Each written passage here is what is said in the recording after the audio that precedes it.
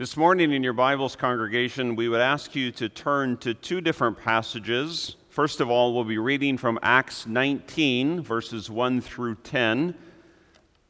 And then after that, we'll turn to Revelation 2, verse 1 through 7. The first reference you can find on page 1278, and then the Revelation 2 reference you find on page 1407. It is our intention to begin a series of sermons through the book of Ephesians.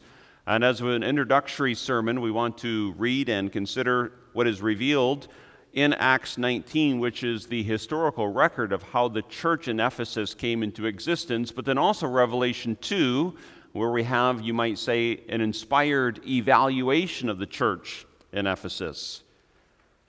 So we read first this morning from Acts 19, verses 1 through 10. And it happened while Apollos was at Corinth that Paul, having passed through the upper regions, came to Ephesus. And finding some disciples, he said to them, "Did you receive the Holy Spirit when you believed?" So they said to him, "We have not so much as heard whether there is a Holy Spirit." And he said to them, "Into what then were you baptized?" So they said, "Into John's baptism."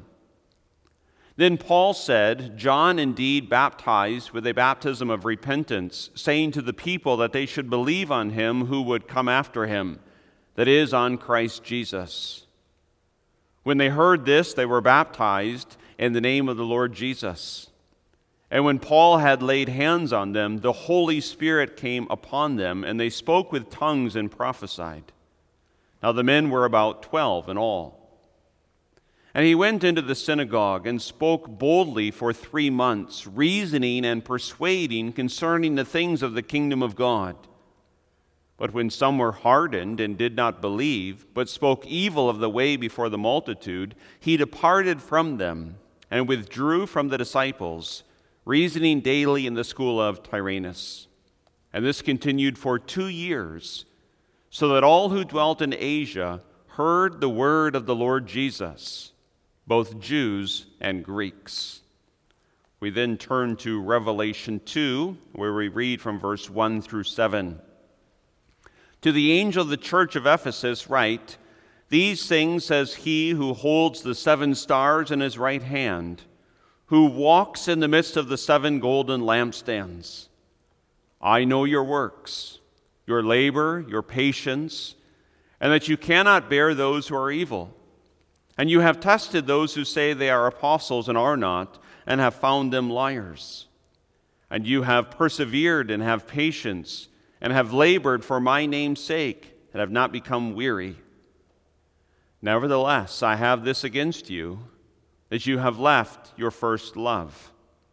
Remember, therefore, from where you have fallen. Repent and do the first works, or else I will come to you quickly and remove your lampstand from its place, unless you repent. But this you have, that you hate the deeds of the Nicolaitans, which I also hate. He who has an ear, let him hear what the Spirit says to the churches. To him who overcomes, I will give to eat from the tree of life, which is in the midst of the paradise of God." Thus far, our scripture reading for this morning. A congregation of the Lord Jesus Christ, it's not so much our intention this morning to expound the scripture passages that we have read from Acts 19 and Revelation 2.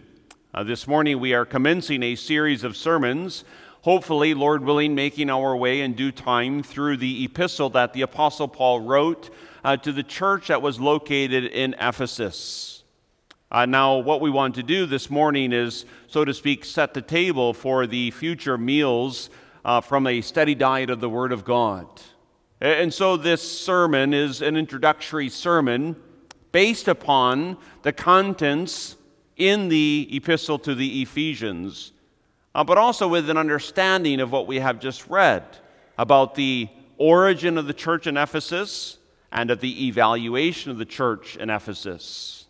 I just noticed by way of introduction the powerful statement in Revelation 2.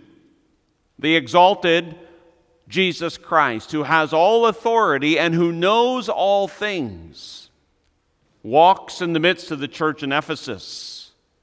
And by extension and by way of application, that same exalted, risen Jesus Christ walks in this sense that he is present in the church of Covenant Reformed Church in Pella, Iowa. And may we, congregation, never forget that. Now, of course, our triune God is omnipresent and is present everywhere, but especially the risen, exalted Jesus Christ, the head of the church, walks in this sense that Christ is present when we gather ourselves together. And he's present with observation. I know your works. Christ knows us better than we know ourselves.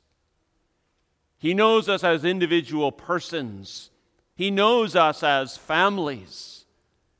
And he knows us as a congregation. And you'll notice if you've read through, which I assume many of you had, the 7 churches of Revelation, Christ has words of compliment, but also words of correction. And that reminds us that every church, every militant church, whether that be a federation or a denomination or whether that be a local church, has both strengths and weaknesses. This was true also of the church in Ephesus. There were those things as a result of God's grace that Christ could say, you are to be commended for this and for that and for this third thing. They were characterized by a certain doctrinal orthodoxy. They were complimented for their evaluation of teachers and teachings and of their ability to filter that which was true and that which was not true. And Christ properly commends them for that. They were discerning. And yet they were also growing stagnant, spiritually stagnant. And in their spiritual stagnancy, there was the dangerous tendency of growing lax and of spiritually cold. What you might say, a cold, dead orthodoxy. And that is always a danger. That's always a danger for a Christian as an individual. That's always a danger for a congregation. And the leadership of a congregation does well to recognize that that is always a potential danger. That perhaps even the doctrinal orthodoxy that a congregation has can foster a sense of spiritual complacency. While we are the ones who are able to evaluate the teachers and discern that which is true and that which is false, that can generate a spiritual complacency whereby the heart grows cold.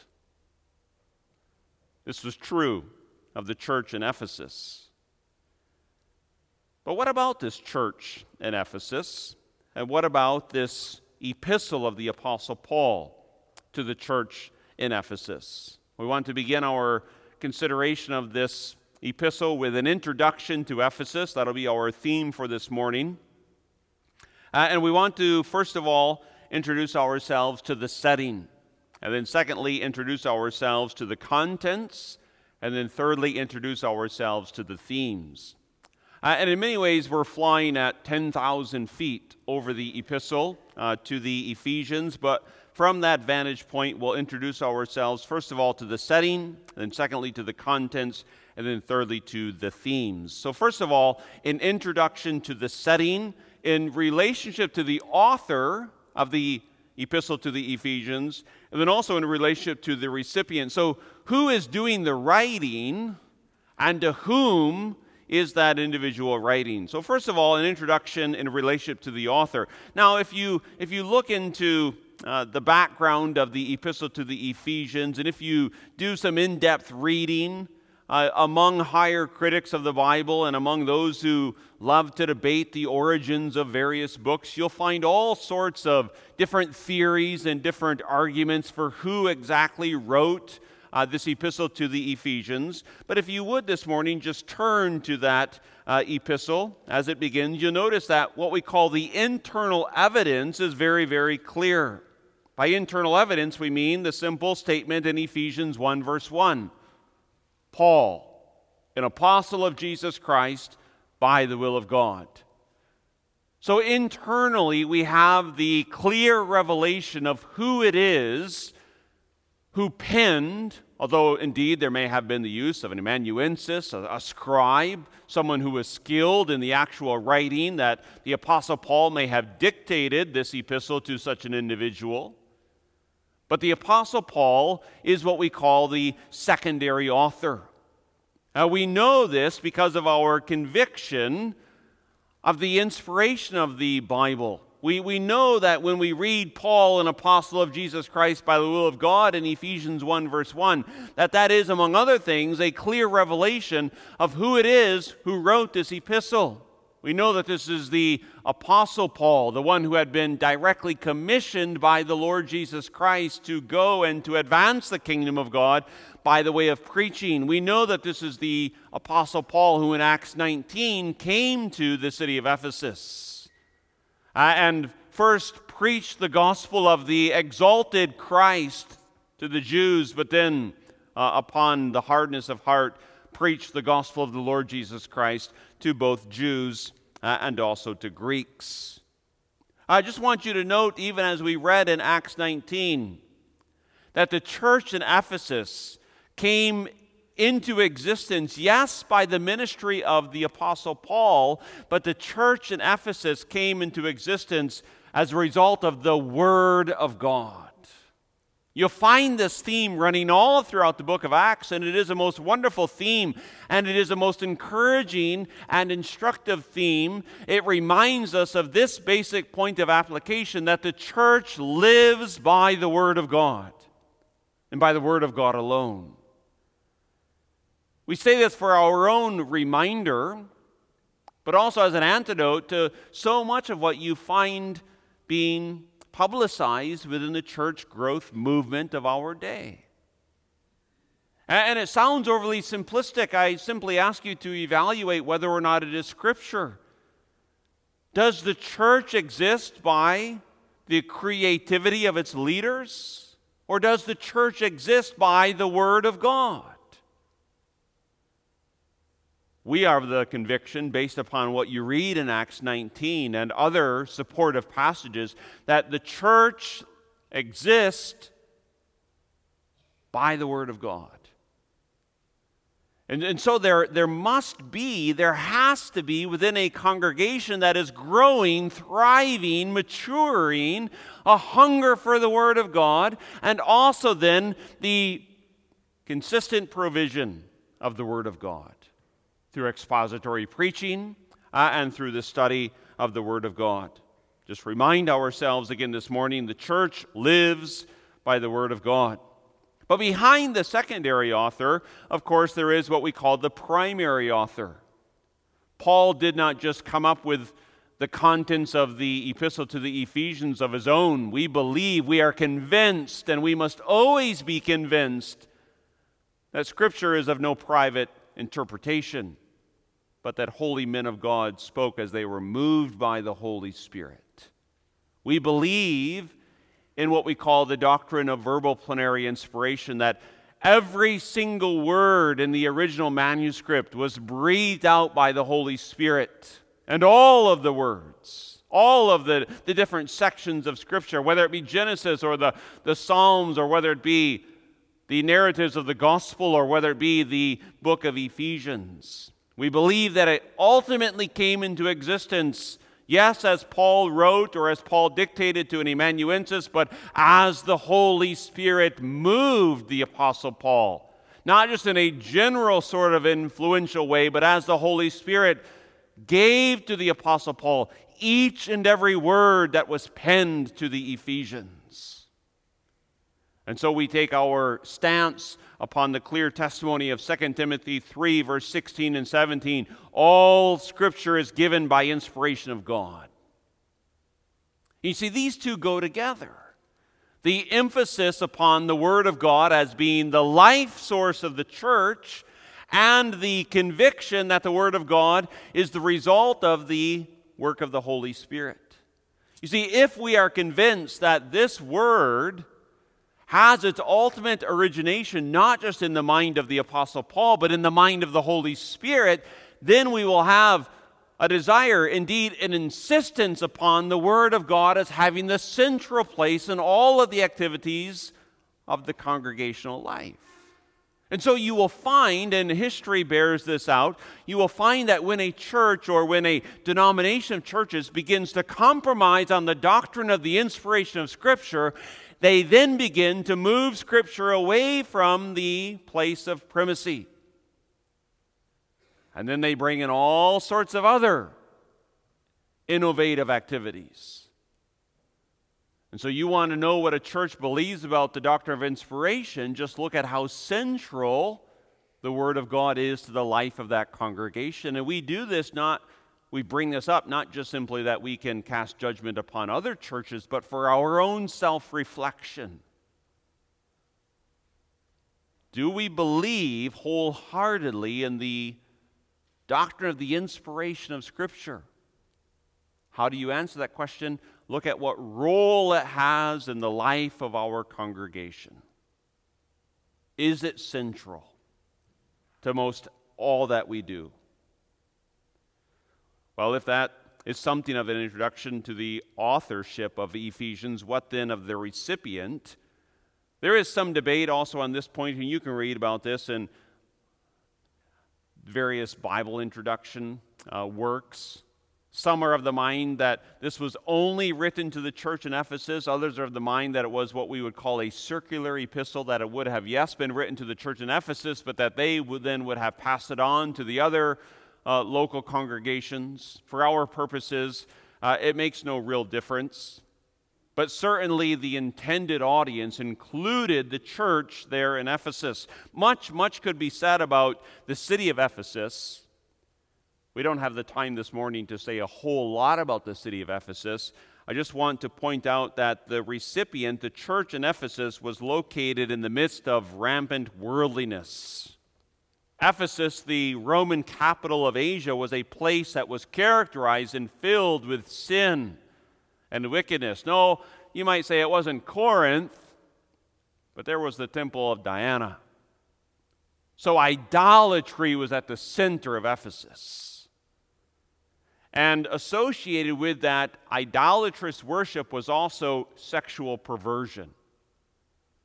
So two things to always have in the back of our minds when we are reading through Ephesians is that the original context is a church that is living by the Word of God, but living in the midst of a culture that is characterized by spiritual idolatry and sexual perversion. And that's why we say there really is nothing new under the sun. Because what is it that we find in our own culture but spiritual idolatry and sexual perversion? And so we are warned about the context in which we live, but we are also encouraged that there is nothing new under the sun. And that is part, and I say part, of what gives the epistle to the Ephesians perpetual validity. It's always relevant. Now, it's always relevant because it is always the Word of God. It's always relevant because it's always given by inspiration, but it's relevant also because the context of Ephesus is very, very similar in many regards to the context of Western culture. And so when we look around at the society in which we are called to live, when we look around upon the damage and the temptation that there is with sexual perversion, we don't have to throw up our hands in despair and say, well, we don't know what to do. We do know what to do. Back to the Word of God, back to the instructive Word of God, back to the informative Word of God.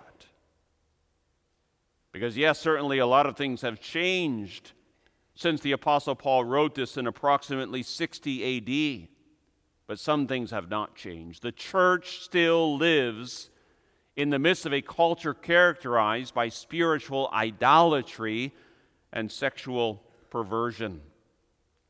Well, if that is something of the introduction to the setting, what then of the introduction to the contents? And our second point, and here, Lord willing, in future weeks we will have much more to say. I just want to point out, and many of you no doubt are well familiar with this, I just want to point out something of the structure of the contents of Paul's epistles. Paul's epistles, as he was moved to construct them underneath the inspiration of the Holy Spirit, are always characterized by a certain framework, with the first part of the epistle, of the body of the epistle, given to what we have there in our outline, the theological indicatives of the origin of the church, and the second part being given to the moral imperatives. Now, just a very quick refresher on our grammar. An indicative is a truth statement.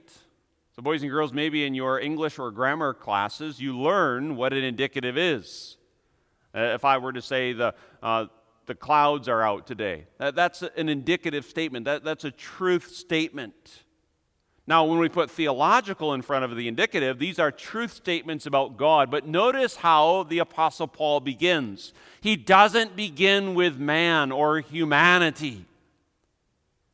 He doesn't say to the church in Ephesus, I know your felt needs. I'm going to begin there. I'm going to open up Ephesians 1 after his introduction. Just look, if you have your Bible open still to Ephesians, look at how he begins in verse 3 as that begins the main body. Blessed be the God and Father of our Lord Jesus Christ. How instructive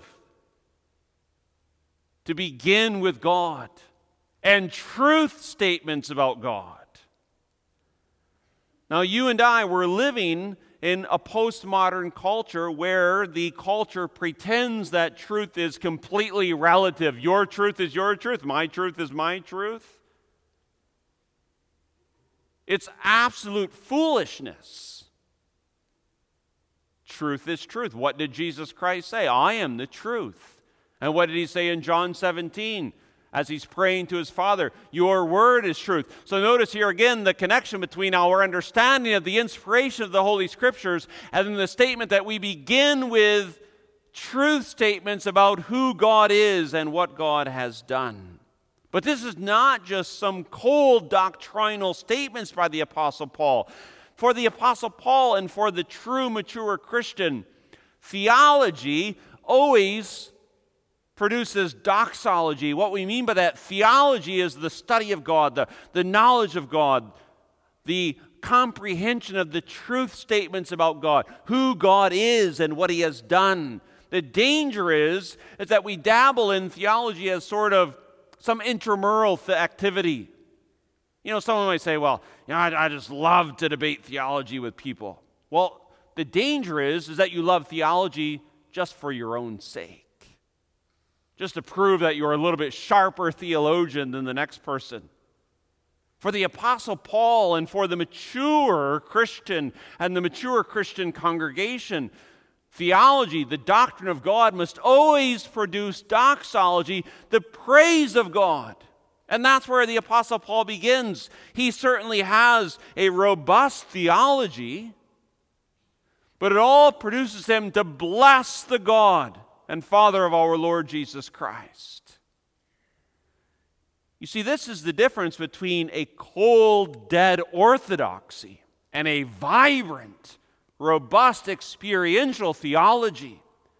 Does our knowledge of God, of who he is and of what he has done, does it move us with all that is in our spiritual essence to say, blessed be the God and Father of our Lord Jesus Christ? If it doesn't, then there's something wrong. Now remember what the risen, exalted Christ said in his evaluation of the church in Ephesus. Nevertheless, I have this against you. You have left your first love. Cold spiritual stagnancy, even though they could discern the false teachers and reject the false teaching. Theological indicatives can never just be cold theological indicatives. And so I would call upon yourself as I call upon myself. And this is most applicable to those who engage in theological study. Are you still humbled with a sense of reverent awe in your theology, in your knowledge of God? Does it fill you with praise so that you echo the Apostle Paul, "Blessed be the God and Father of our Lord Jesus Christ, who has blessed us with every spiritual blessing"? But the Apostle Paul eventually will transition, you might say, from the theological indicatives to the moral imperatives. Now, again, a bit of grammar for all of us, boys and girls. Imperatives, these maybe are what your mom and your dad give you when they say, "Do this." Go make your bed. That's an imperative. Pick up your dirty clothes. That's an imperative. It's a command. Now, in the Apostle Paul's writings, the two sections of the theological indicative and the moral imperative are almost always connected with a word, therefore. The moral imperatives are not just out there in some type of moralistic type of a teaching, but because this is true about God, the theological indicatives, therefore, you as the church must do this. So, for example, because God has blessed us with every spiritual blessing, therefore keep yourselves unspotted from sexual immorality.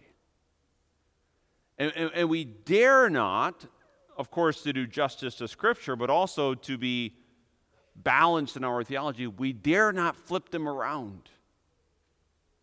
We dare not say, keep yourself from sexual immorality so that you might experience the blessings of God. It's always the theological indicative first, and then the moral imperative. Now, the moral imperative has to be there, but it has to flow out of the theological indicative. And you can go home this afternoon. It would be a wonderful exercise.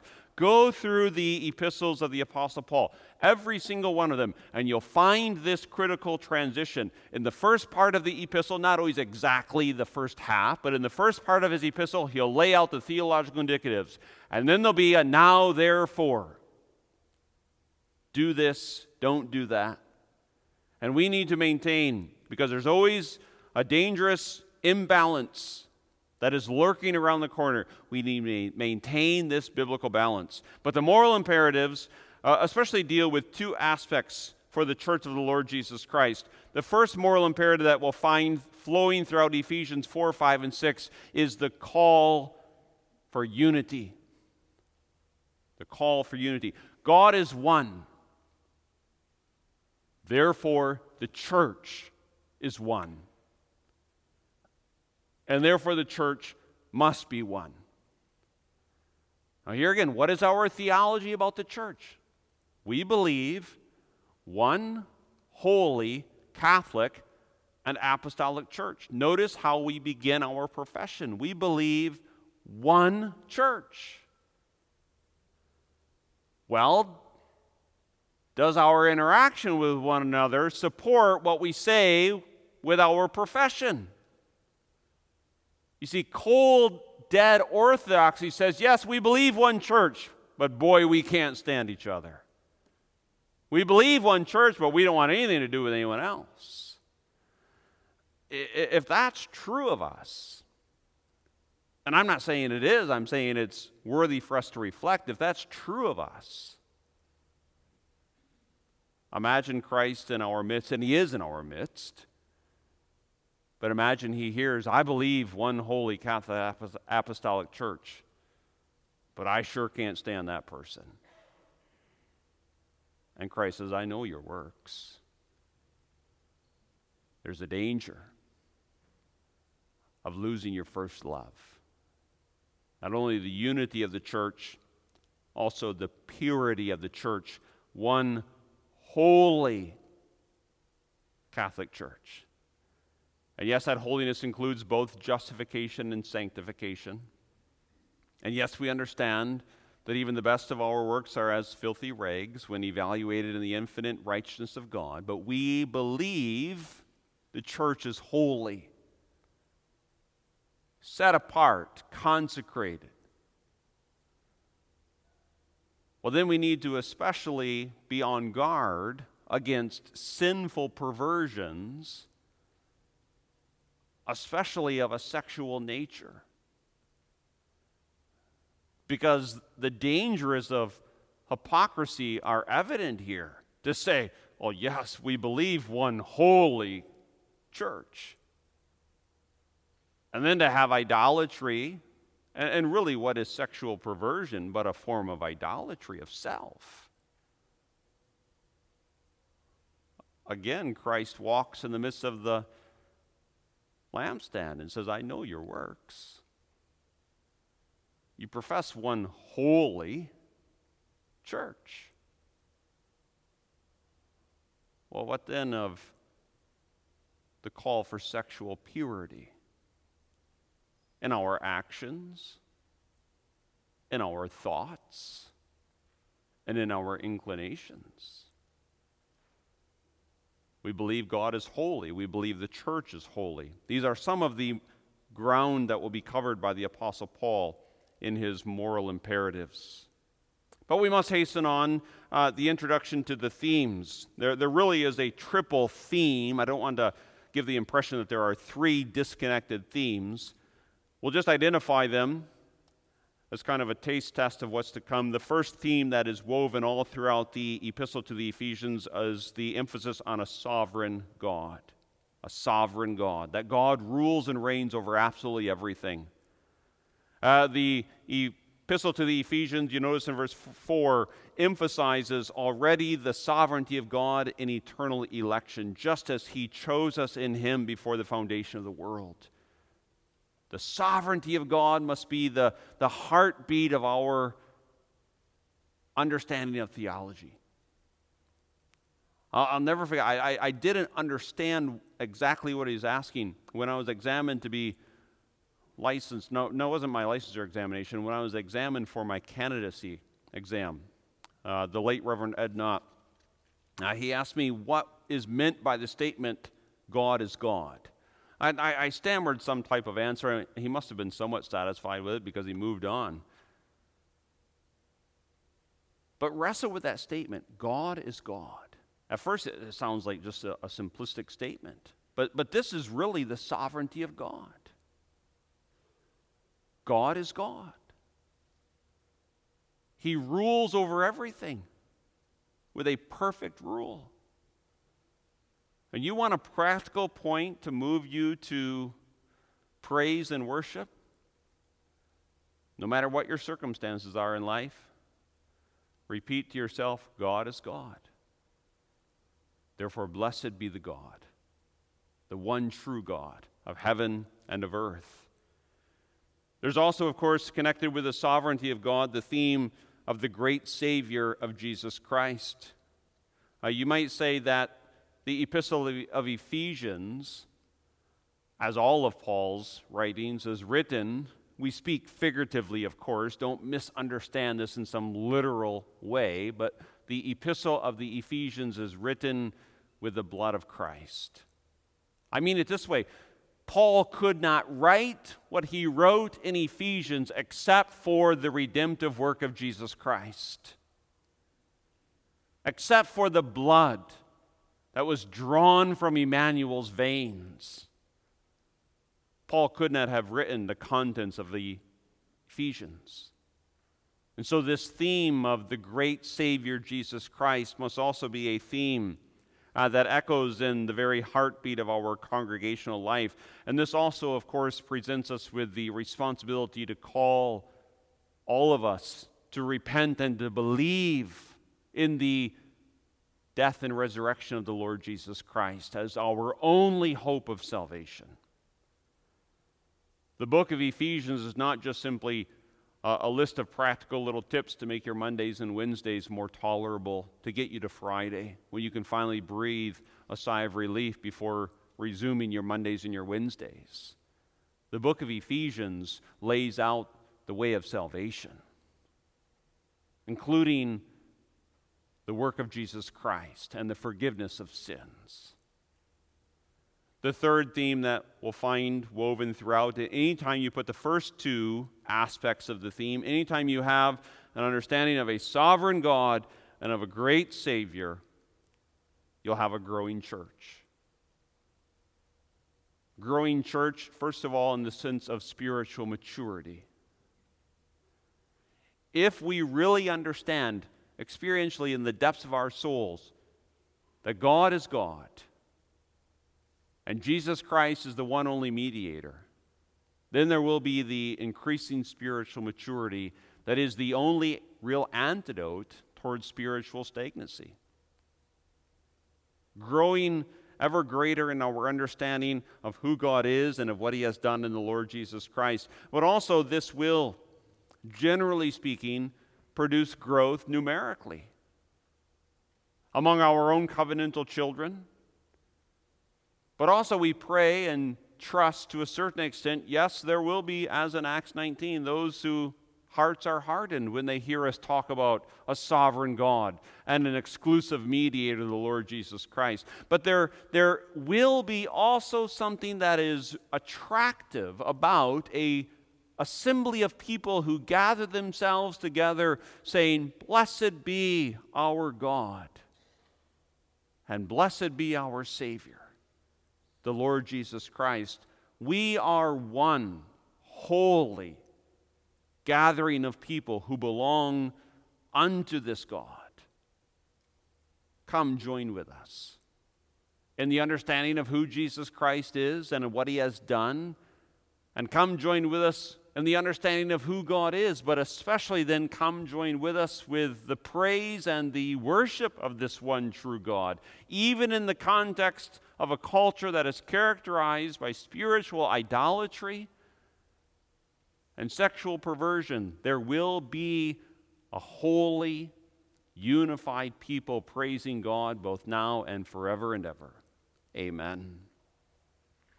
Our Heavenly Father, we thank You that You are God. And we just simply echo the Apostle Paul's statement, and we say also this morning corporately together, "Blessed be the God and Father of our Lord Jesus Christ." We stand amazed that You have blessed us with every spiritual blessing. And yet, Father, we know the danger of idolatry, and we know the danger of sexual perversion. And so we ask that You would give us humility even in our confidence, that we might be humbled by who we are, but that we might also at the same time be confident in who You are. And Lord, we ask that You would give us a holy anticipation for Your word as it is unfolded week by week. May we know that we live by every word that proceeds from Your mouth through Your word. And we ask then for a blessing to this end for Jesus' sake. Amen.